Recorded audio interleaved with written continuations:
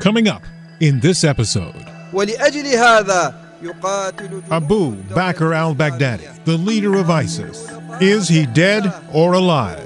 I don't know how to say it any other way. Y'all keep asking me, so I try to keep coming up with another way of saying it. I don't have a clue. That is the prevailing wisdom from everybody in the U.S. military. But there are a number of people who've actually spent years hunting Abu Bakr al-Baghdadi and know a little bit about his ability to be elusive and to survive.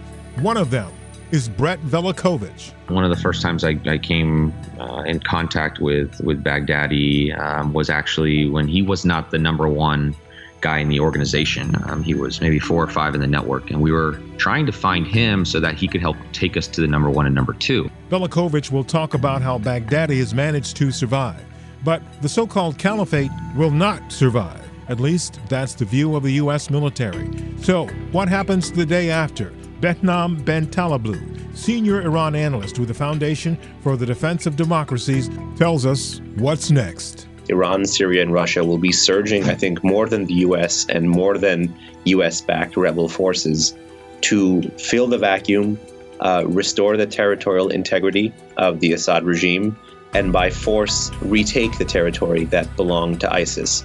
The status of Baghdadi, the war with ISIS, and what happens the day it ends. Coming up on this edition of Target USA. The National Security Podcast. From WTOP in Washington, D.C., this is Target USA.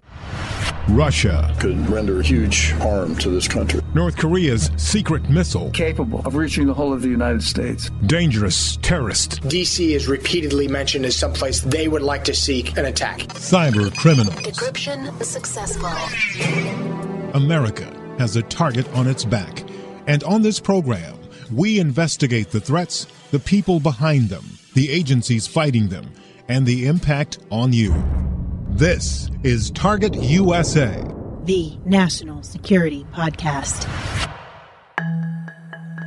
I'm J.J. Green. July 12th, 2017.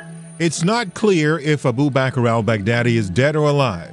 Army General Stephen Townsend, commander of the Joint Task Force Operation Inherent Resolve, has been asked about it repeatedly, including earlier this week. I don't know how to say it any other way. Y'all keep asking me, so I try to keep coming up with another way of saying it. I don't have a clue. Don't have a reason to believe he's alive, don't have a reason to believe he's dead. I'm unable to confirm or deny where he is or whether he is alive or dead. Let me just say for the record, my fervent hope is it is the latter. But one person who's chased him for a number of years has some thoughts about how he's been able to maintain and stay on the run, avoiding capture. His name is Brett Velikovich. He's a former intelligence analyst with Delta Force. He's written a new book, and he's here to talk to us specifically about Abu Bakr al-Baghdadi. So, Brett, thanks for being here.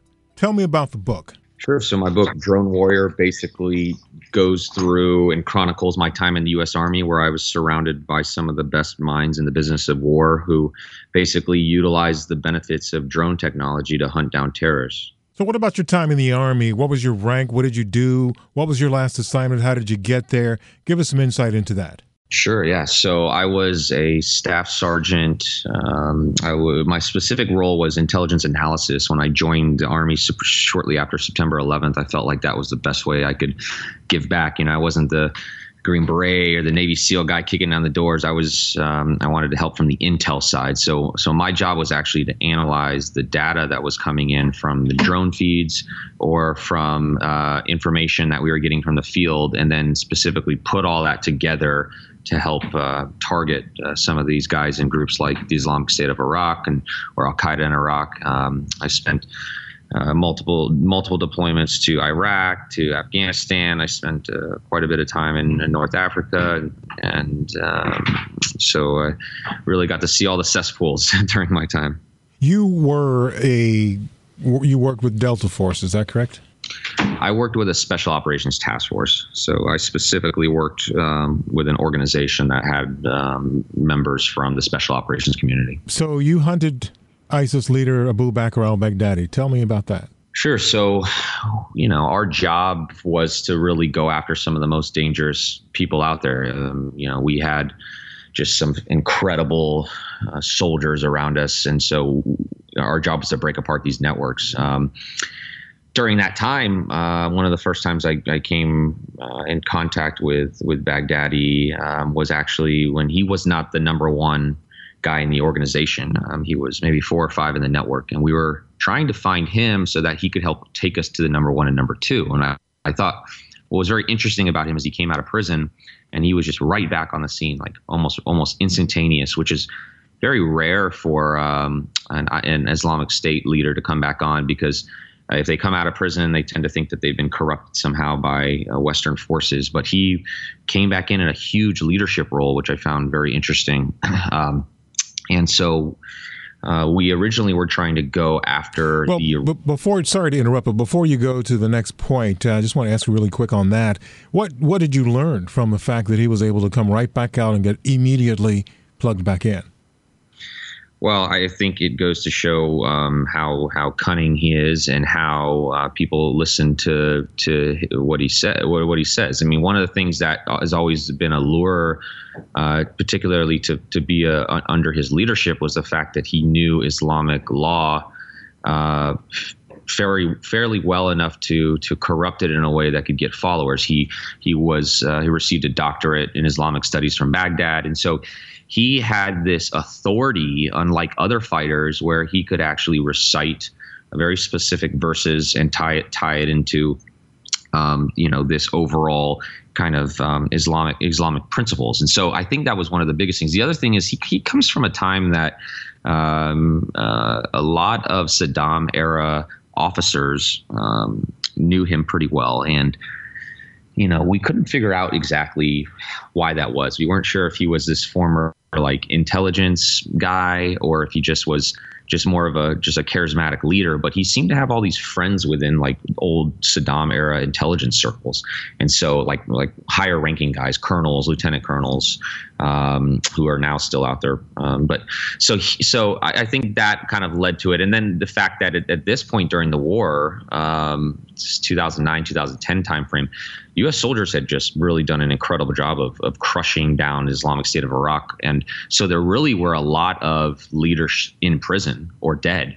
And so to fill those, there were a lot of leadership gaps to fill because U.S. soldiers had gone after them. And so long story short was that he was put in a pretty high position of power. Yeah. Because of that. Brett, do you get the sense, though, that based on what we know now, that he was actually one of the planners, even while he was in prison, of what we now know as ISIS? I think so. I mean, look, the sad thing about what's going on now is, I'll never forget getting the call kind of towards the end of my deployment in Iraq, where I was asked to basically list out the top 50 guys that we had, the top 50 ISI guys that we had in prison, Islamic State members, because the prime minister was going to release the rest of them, and because the war was over. And I remember just thinking, how many soldiers gave their lives to put these guys in prison. And now the same people that are out there running ISIS came from guys that we had put in prison that were released, and we had already got them. That's why you see it when you see these photos of some of these ISIS leaders, you see them in their jumpsuits from prison, and so I do get the sense that he had that he somehow in prison was able to take on a leadership role there, and so that provided him with the credibility as well to be able to come back on the scene. And then when the other guys got released, he brought them back in right away because he spent quite a bit of time there. So when did you leave the military? When did you leave this job where you were hunting Baghdadi and others? So I left in 2010. I spent 8 years there, ended up getting out and finishing my master's degree and looking to kind of find, just like a lot of soldiers I think do when they leave the war zone, find a new sense of purpose. And for me, that was really utilizing my knowledge of drones, utilize my knowledge to actually use the technology in an interesting way. And so now I spend my time basically trying to show how drones can create a positive impact on humanity and be used for humanitarian operations. That's awesome. Looking back on the ISIS situation, talking about today, the current situation, there's a report out today which seems to have more credibility than any report that I've seen in any recent weeks or months about the death of Baghdadi. And I know you're not in anymore, but I'm interested in what you think, what you might have heard. For sure. I mean, I feel like I'm one of the few people that actually know quite a bit about him, just not enough to know exactly where he is. But our team spent a lot of time going after him, and I feel like I know how he thinks. And these reports are interesting, I got to say. What's really interesting to me is that it originally kind of came from the Russian side, right? That they had conducted this mortar attack, this barrage of artillery fire in Raqqa, and Abu Bakr al-Baghdadi was part of the group of leaders that were killed. I tend to take any idea that he has been killed with a grain of salt, just because I understand very well how their disinformation campaign. But this new reporting is kind of relatively interesting because it's coming from a second source. And so like that was my job, was to kind of vet this information. And so as you start seeing more and more reports coming in, and you realize just how the confusion that's going on over there and how hard it is to get information, it's tough to say. But I will tell you that the U.S. government, like, they've got some pretty smart people and some pretty smart capabilities over there. And the one thing that I still have yet to see them do is confirm this information. And in my opinion, they should be able to do that. I could be wrong, but they have yet to confirm it. And I think that's what we have to wait on to make a full to conclude fully. If he has been killed, it's interesting. I think it'll be a huge blowback to the network. By no means it will end the way that they're operating, because it's very it's difficult to say just how much control he has over the day-to-day operations. Typically the leadership at that level, they're providing strategic guidance, and a lot of times they're not seen by most of the other members there because they know that they are this figurehead.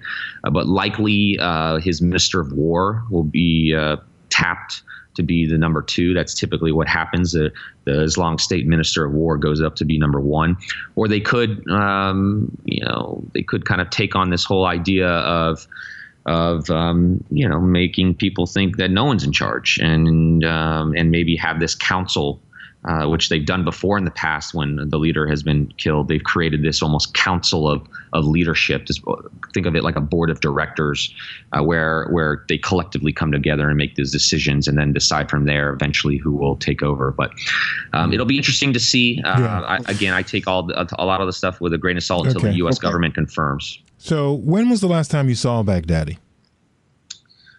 The last time we had a good idea that I know of. Okay, a lot of stuff has happened since I got out, that we had a good idea of where Baghdadi was.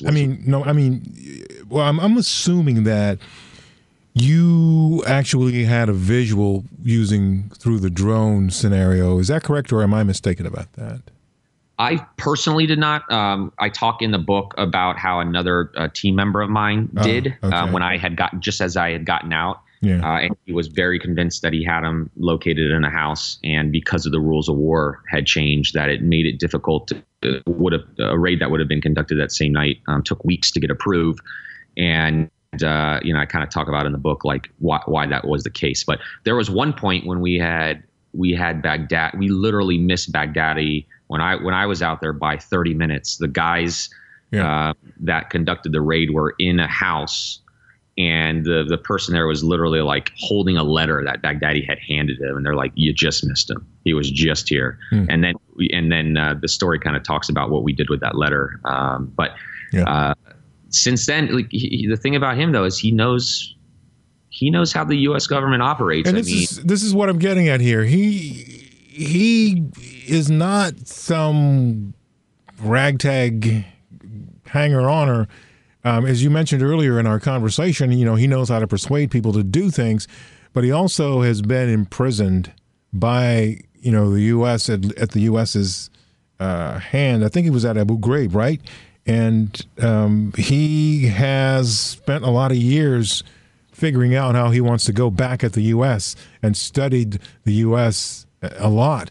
And one of the things that some of your colleagues, or who are actually still in, have told me that since the Edward Snowden leaks, groups like ISIS have learned a lot about how the U.S. does what it does to track them. And he is probably very good at escaping and eluding. Go ahead. I think what's kept him alive is his over paranoia.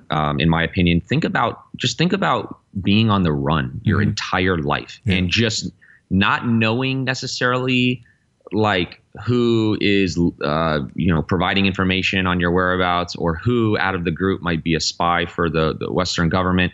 And think about, like, we were going after guys all around him every single day. Imagine you go to the same restaurant every single weekend with your same 5 friends. And after a while, one by one, each of them don't show up at that restaurant anymore because they've been captured or they've been killed in an operation.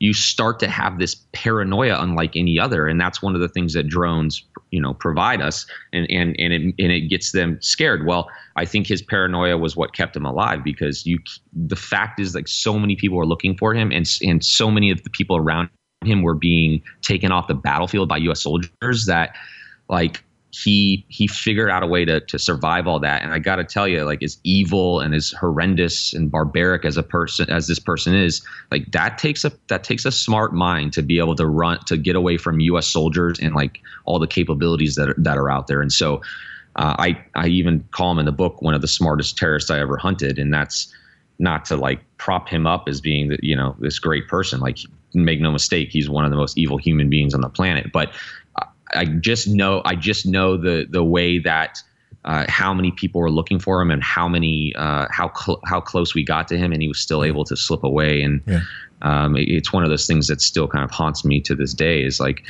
we could have, if we had just known beforehand that it would, hindsight's 2020. You wish that before we left Iraq that we would have got him before all this came to fruition. But we saw back then how bad he was. We knew. No doubt. He will go down in history, and not in a good way, for being one of the most brutal, notorious, hate-filled individuals that ever walked the planet. But thank you for bringing your perspective to us from your book, Drone Warrior, an elite soldier's inside account of the hunt for America's most dangerous enemies. Brett Velikovich, thank you again. Thank you so much. I appreciate it. Whatever the situation is with Abu Bakr al-Baghdadi, whether he's alive or dead, the U.S. military, all of its partners, and arguably even some inside ISIS agree there's going to come a day when the caliphate collapses completely. What to do the day after? We talk with Behnam Ben Taleblu about that. Behnam is a senior Iran analyst at the Foundation for the Defense of Democracies in Washington. Okay, Mr. Taleblu, the situation in Syria is this, I believe. The so-called caliphate is crumbling, and there appears to be a very significant scramble for power for the day after ISIS falls, or, ostensibly in the time after that group is no longer legitimate, certainly in Raqqa. Give me your view on the importance of what happens then to Iran and Syria and Russia as it relates to the U.S.? Sure, and I think that's absolutely critical, because in the aftermath of a fall, if you will, of the ISIS capital of Raqqa, those 3 actors, Iran, Syria, and Russia, will be surging, I think, more than the U.S. and more than U.S.-backed rebel forces to fill the vacuum, restore the territorial integrity of the Assad regime, and by force retake the territory that belonged to ISIS. And this is done basically by hook and by crook. They've basically created this argument that exists both in the West and in Syria that if it's not the Assad regime, it's ISIS, or it's a terrorist group akin to ISIS. They've persecuted and fought the moderate rebels successfully. You recall the siege of Aleppo. Mm-hmm. And when the Assad regime was on the defensive and it looked like he was only going to hold on to a Western sliver, Iran, Hezbollah, and ultimately the Russian Federation through air power bailed out the Assad regime. And basically those 3 forces together, Iran, Syria, Russia, will surge to fill a vacuum. And we're going to see that should Raqqa fall. Let's talk specifically about what's at stake for the Assad regime. broadly. When Raqqa falls, and it, by all accounts, appears to be in the cards to fall, what happens to the Syrian regime at that point, assuming that the moderate rebels are still viable and still around? Well, I think the first fight that the Syrian regime within itself knows it must have is the fight for survival. And this basically means whenever Raqqa falls and whenever the Islamic State is inevitably defeated, the Syrian regime, I think, will know, and it'll have to make a political calculation, that it will now be more overtly tied to Iran and more overtly tied to Russia than it ever was before in the entire life of Bashar al-Assad or his father, Hafez. So that overt linkage to Tehran and to Moscow will be solidified, and it'll be seen more as a lifeline. And I think Tehran and Moscow will act more as overlords of Assad, restraining whatever kind of independence he may have, even though he'll be sovereign in certain areas in Syria. Again, assuming Raqqa falls and the Islamic State is wrapped up. Once that debate is had and the Syrian, what's left of the Syrian regime, I think, is comfortable, then I think they'll be able to prosecute the war against what's left of the, as you said, the moderate rebels. What is there a possibility that this could go another way, that the rebels and those that are aligned with them could essentially present a different power structure that could contest the Assad regime after ISIS falls, or would that be contingent upon U.S. help? I think there's a lot of variables on the rebel side that are still in the air. Particularly, I know that I'm not the best person to speak with about the intricacies of the DoD-backed rebels, for instance, or the rebels that have received funding from, let's say, Jordanian intel, how coordinated these two different groups are with one another. And so that variable has puzzled, I think, many analysts. And the question is, can these guys rush to fill the vacuum in a post-ISIS Syria? Many kind of have resigned themselves, at least in the West, to believing that the Assad regime, or if not Assad, the Ba'athist regime, will linger on in some capacity, be it a full state or a statelet. And then the question will become, is it safe zones ultimately in Syria, which I have a colleague, John Capello, who's written extensively and published extensively and spoken extensively on the concept of safe zones in Syria, or will it be like a rush to take the entire territory? As it stands now, my bottom of the envelope gut assessment is that the rebels can't do it on their own and are reliant on U.S. support greatly. That being said, for the U.S., it's a question of political will. Like you're seeing with the shoot down of the drone now, you're seeing with increased airstrikes in Syria and in Iraq. I think today or yesterday, the Iraq ones outpaced the Syria ones.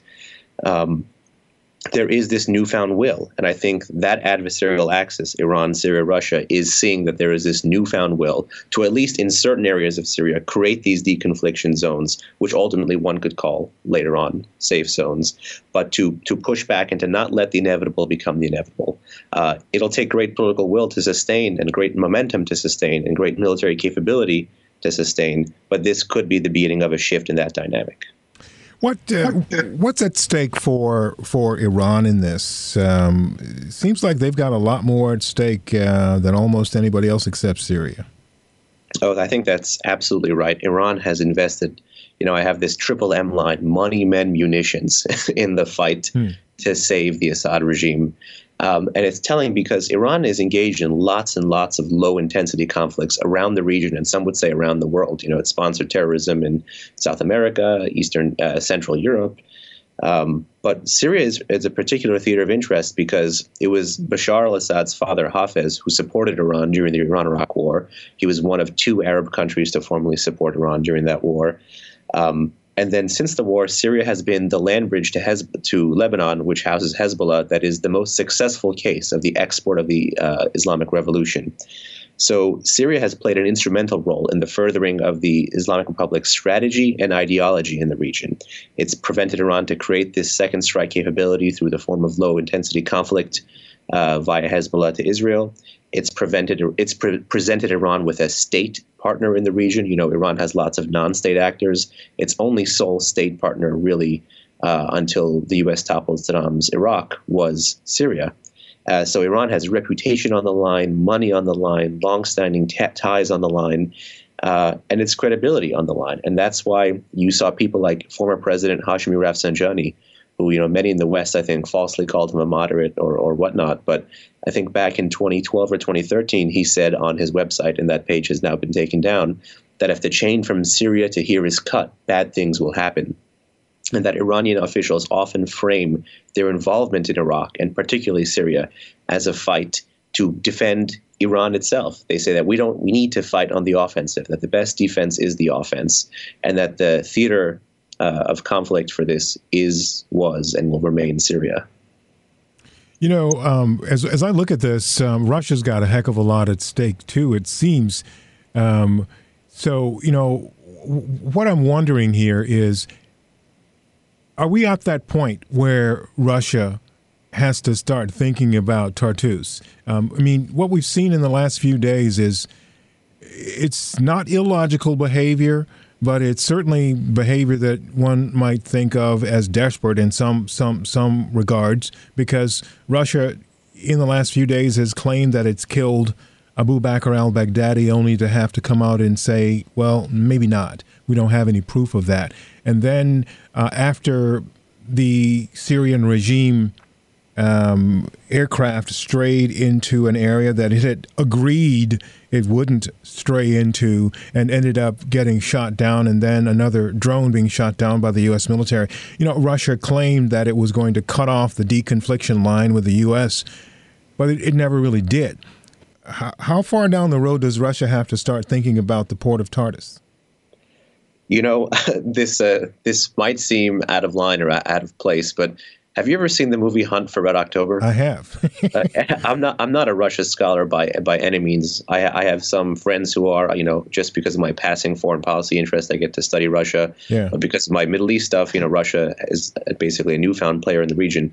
But there's this line from Hunt for Red October where Fred Dalton, he says, and this is the off the record part. Yes. He says, the Russians don't take a dump without a plan. So I'm not, just between us, I'm not cognizant of what the ultimate Russian plan is. Yeah. But I just thought that framing would be useful for you and your story, that there has to be a larger Russian plan. What do you think? What do you think their plan might be? I think Russia is the definition of, again, I'm not a Russian expert by any stretch of the imagination, but Russia strikes me as a quite self-interested and opportunistic actor in many regions of the world, but particularly the Middle East. It has a military base on, in one of the warmer parts of the world, that naval base in Tartus you mentioned. I think it would like to keep that base at any cost. If you asked me maybe 9 months ago,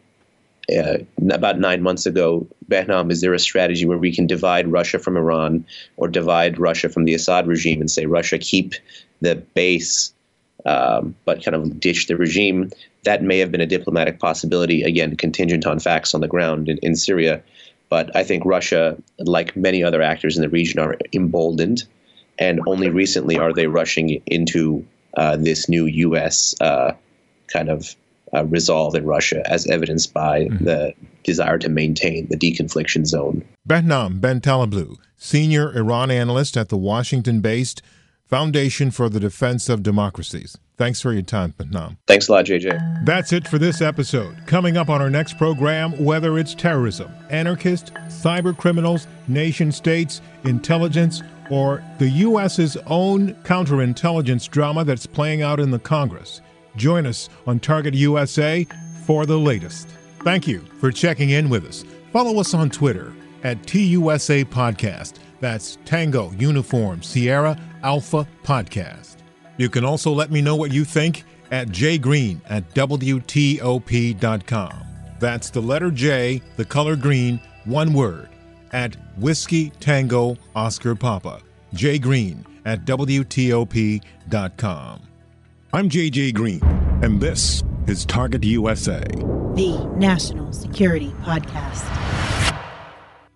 Hi, I'm Tavis Smiley. You may know me from my PBS talk show. I'm excited to tell you that I have a brand new podcast that you can hear on podcast1.com starting this July. I'll discuss the latest in politics, sports, music, and much more with big thinkers, artists, and celebrities. I'll also share my own opinions and answer some of your questions. So join the conversation this July on the Tavis Smiley podcast, coming to podcast1.com, the Podcast One app, or subscribe on Apple Podcasts.